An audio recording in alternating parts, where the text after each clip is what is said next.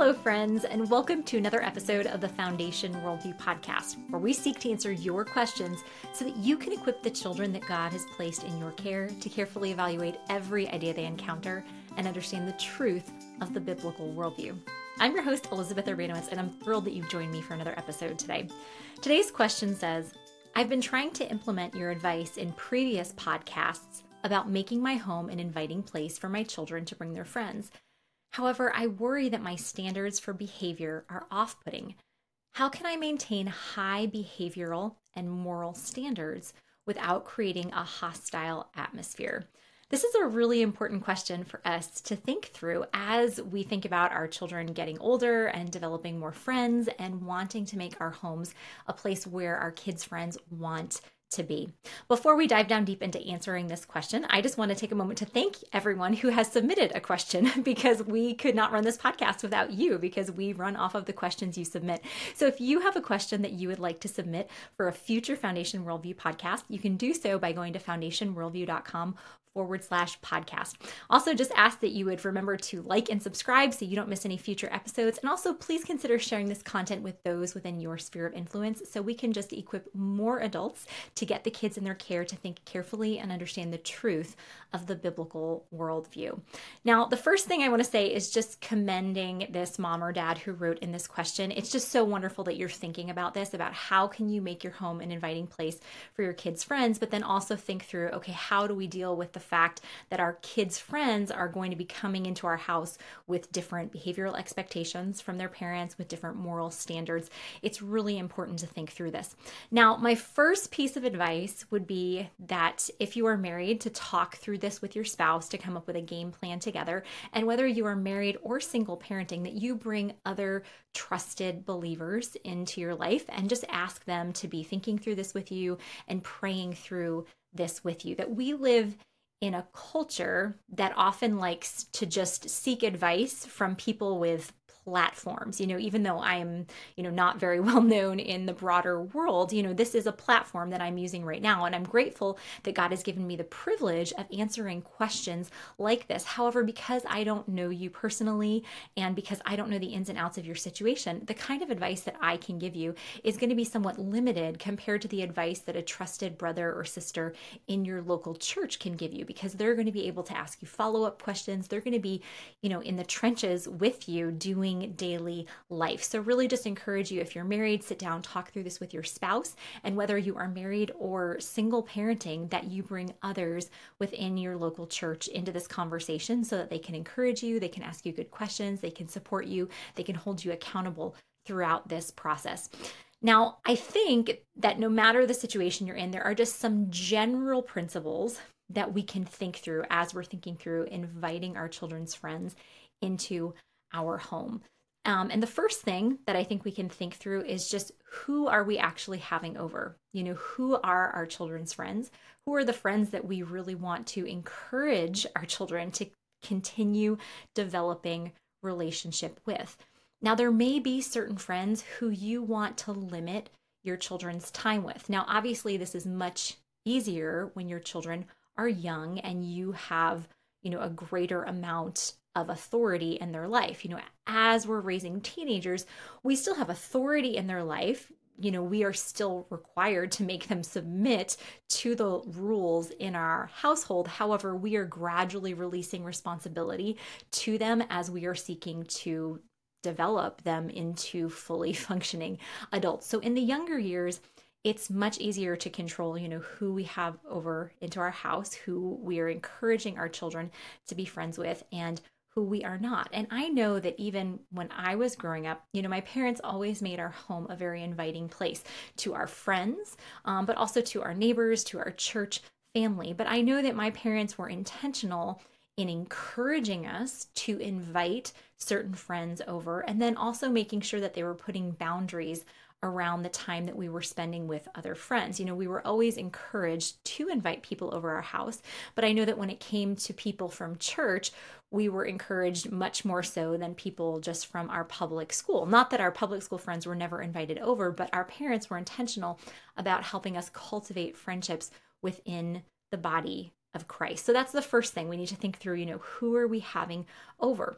And this is a time when you can be really intentional at planning family get-togethers with other like-minded families in your church. Now, this doesn't mean that we isolate ourselves and we never have families or friends over who think differently than us or who have different standards, but we can be really intentional about thinking, okay, who are other families in our church or in just the greater community who have similar goals for their children, who we want to make sure that we're fostering relationships with. I know that as a teacher in a Christian school, this was sometimes something that parents would come and ask me. If there were parents who were very serious about discipleship, they knew that they had certain goals for their children. And while, it would have been the hope that all families in our Christian school had the same goals, the truth of the matter was not every single family that sent their children to our Christian school had those same discipleship goals. So frequently I would have parents who would come in and say, who are the other kids in this class where the moms and dads are really serious about discipleship? I want to set up play dates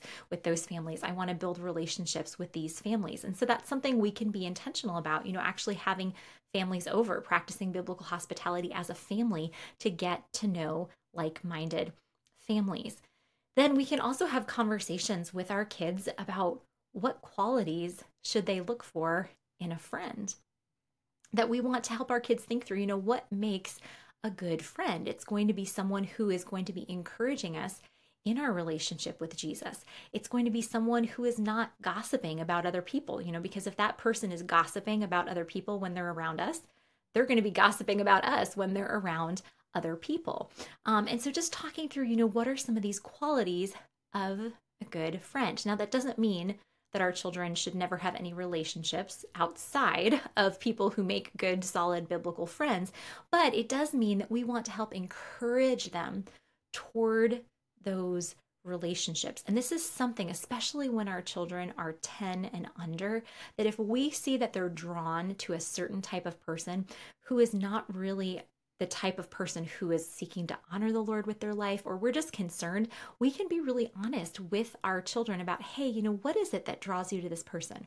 Why do you want to be friends with them? Not that we want to cut down that friendship, but that we can say, I don't really think that this person should be your best friend.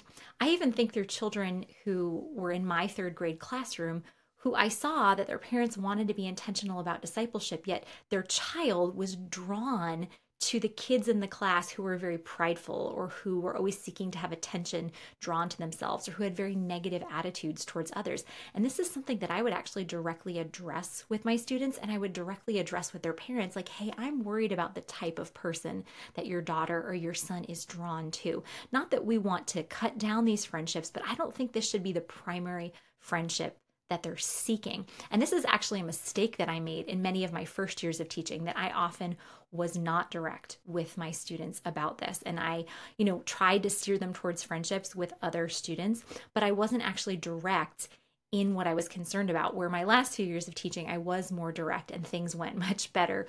But that's something we can be direct with our kids about. Why is it that you're always drawn to the type of person that is rolling their eyes at others, or that is seeking to be the boss of everything? What is it, that's drawing you to that person? Because I don't think that person makes the best friend. Then we can also pray with our children regarding friendships. We can pray with them and we can pray for them, that God would give them one or two friends, who really love him and are seeking him and are going to be strong friends for our children. And then we can pray through, the other relationships that our children have, where it's not someone maybe who you want your child to be best friends with, but that you can pray that your child would influence that person and that person would not have as strong an influence on your child. So that's the first thing. We need to intentionally think about who we are inviting over. Now, then we also need to think of what are we going to do when we have children in our home who come from homes with vastly different rules. It might be that our home has the most strict rules of all. I know growing up, that was the case with my home. I don't think I had any friends who had stricter rules in their household about what they could or could not watch on TV, or how much time they could spend watching TV, or the language that they could use, or even, the type of food that was allowed. That growing up, my my home, the home I grew up in, was always had the most strict rules, even though my parents sought to make our home a very inviting place. And so, especially when we're talking about children, who are younger than teenagers, we need to be sure that we are explaining the rules up front. When we have our kids' friends over, that we're saying, hey, we just have a few rules in this household. We're not allowed to run or yell in the house. If you want to go outside in the backyard and run and yell, you could do that to your heart's content. When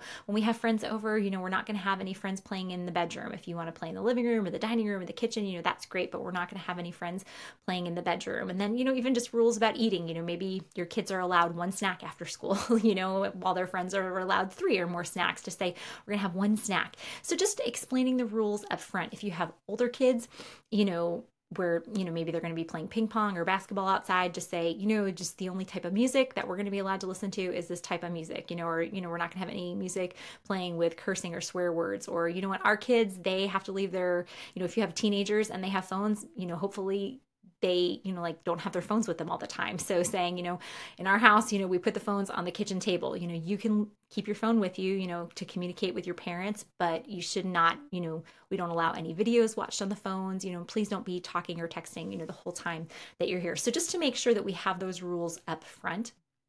And then a conversation to have with your spouse, or if you're single parenting, with someone else in the body of Christ, is determine which rules in your house are simply for the convenience of how things run. And maybe those rules every once in a while could be bent, versus rules in your home which are moral rules. And the person who wrote in this question actually distinguished these things. They said, how can I maintain high behavioral standards and moral standards? So we need to think through, okay, what are some of the things that we're going to want our kids and their friends, well, we require our kids to follow, and we're going to want their friends to mainly follow them when they're here, but every once in a while, if we have to bend this rule, that's okay, versus what are the moral standards that we have in our household that we are not willing to compromise on. For example, maybe one of the behavioral expectations is that your kids are not going to be using outside voices inside, so saying we're not going to yell, we're not going to scream. And for the most part, you want to keep up that behavioral expectation. However,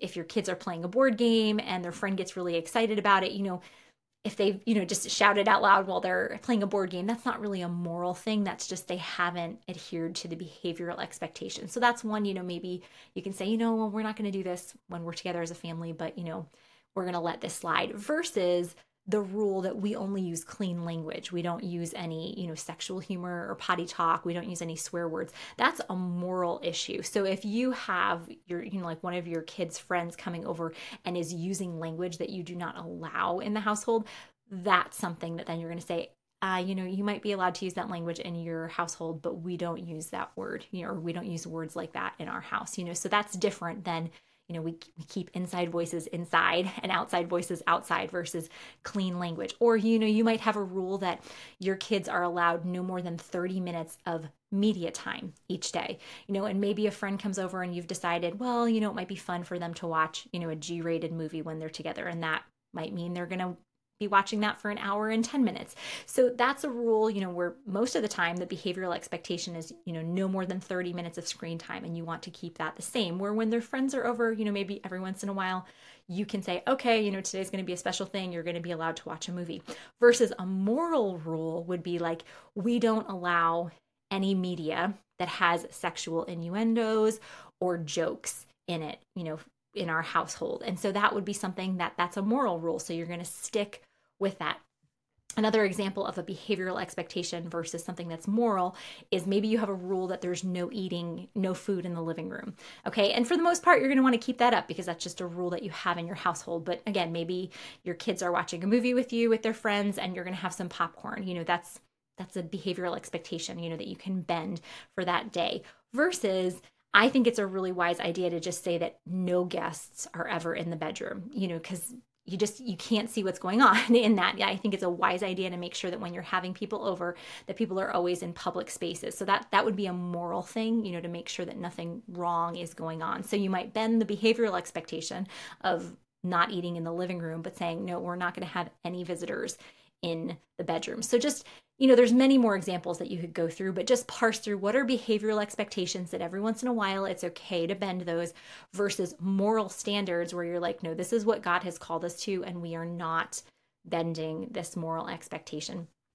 And just recognize this is going to need to be an ongoing conversation in your household, because as your children grow and develop and change, and as they develop different relationships, you're going to have to think through like, okay, what is appropriate in this stage? Because how you handle having friends over when your child is 4 looks vastly different than how you handle having friends over when they are 14. And it's just important to always be thinking, okay, what is best for our children and their friends? What has God called us to in this season? You don't want to let the children who your children are having over change the rules in your house. Think, okay, what needs to stay the same, and what are things, just behavioral expectations that maybe will bend when we have some friends over. I think, my parents are not perfect, and they did not do everything perfectly when my brother and sister and I were growing up, but I think they did a good job of, just wading through this, of having our home be a place that was open and inviting for others while still maintaining high expectations. And so, when we were growing up, as my brother and sister and I aged, my parents got a ping pong table for our basement. They got a basketball hoop outside. Downstairs, we didn't have a huge TV, but my parents did get surround sound, so that if we were going to watch a movie, our friends wanted to have it at our house because we had surround sound there. And so those are things my parents just tried to do to make our home an inviting place. They didn't always have the latest thing. We didn't really have video games. We weren't allowed to watch a lot of media. If we were going to watch a movie, it had to be okayed by my parents ahead of time. It wasn't something that we could have friends over and then we'd just be like, hey, can we watch this movie? Like, we had to ask our parents before our friends came over. But those are things that they did just to make our house inviting. But I also saw my parents adhere to high standards. And part of what made this easy is my parents actually directed the senior high youth group at church. So they had a relationship with most of the people that we were having over, and they knew them pretty well. But even as kids, my mom, she stuck to most of the behavioral expectations that we had. For example, my mom was, she didn't make us eat perfectly. We were allowed, junk food now and then, but my mom was really careful at making sure that we weren't developing an unhealthy appetite or affection for unhealthy food. So like when we had Oreos, we were allowed to have 3 Oreos and no more.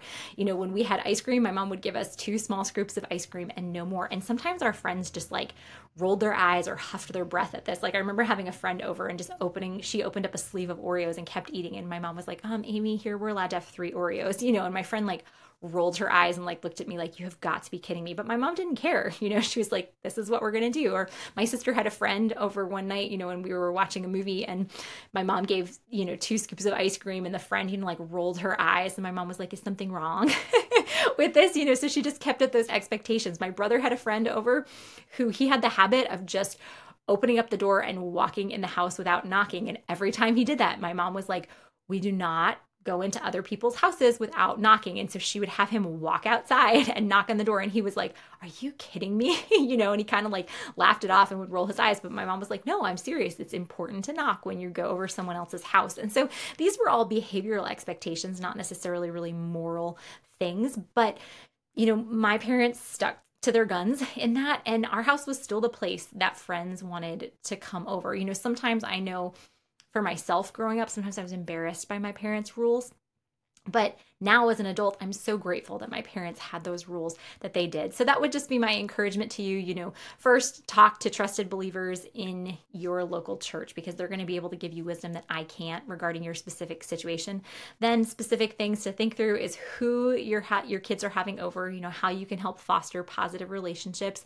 Then, when you're having children over who come from houses with different rules, make sure you explain the rules up front. Think through what are just behavioral expectations that maybe every once in a while you can bend versus moral standards that you're not going to bend. And just make sure that this is an ongoing conversation with you and your spouse, or you and those in your local church, as you're thinking through making your home an inviting place, but also a place that holds to high standards.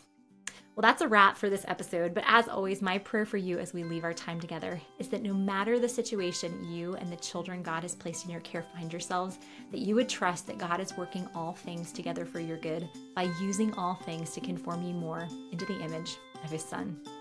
I'll see you next time.